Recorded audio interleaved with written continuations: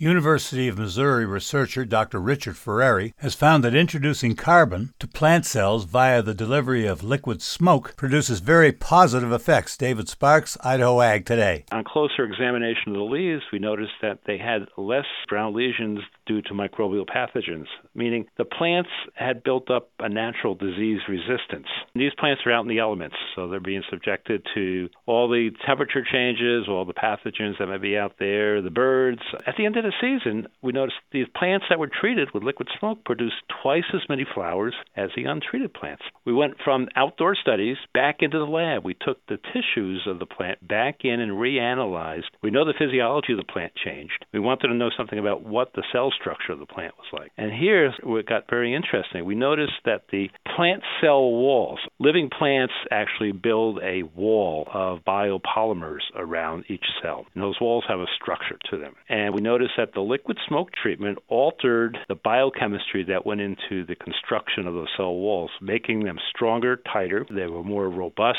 thicker. So what we believe is occurring is because of that drastic change in plant biochemistry due to exposure to liquid smoke, that the cell wall structure was so tight that the pathogens could not gain entrance into the cells. Hence, the plants built up a natural barrier for disease resistance. David Sparks, Ag Information Network.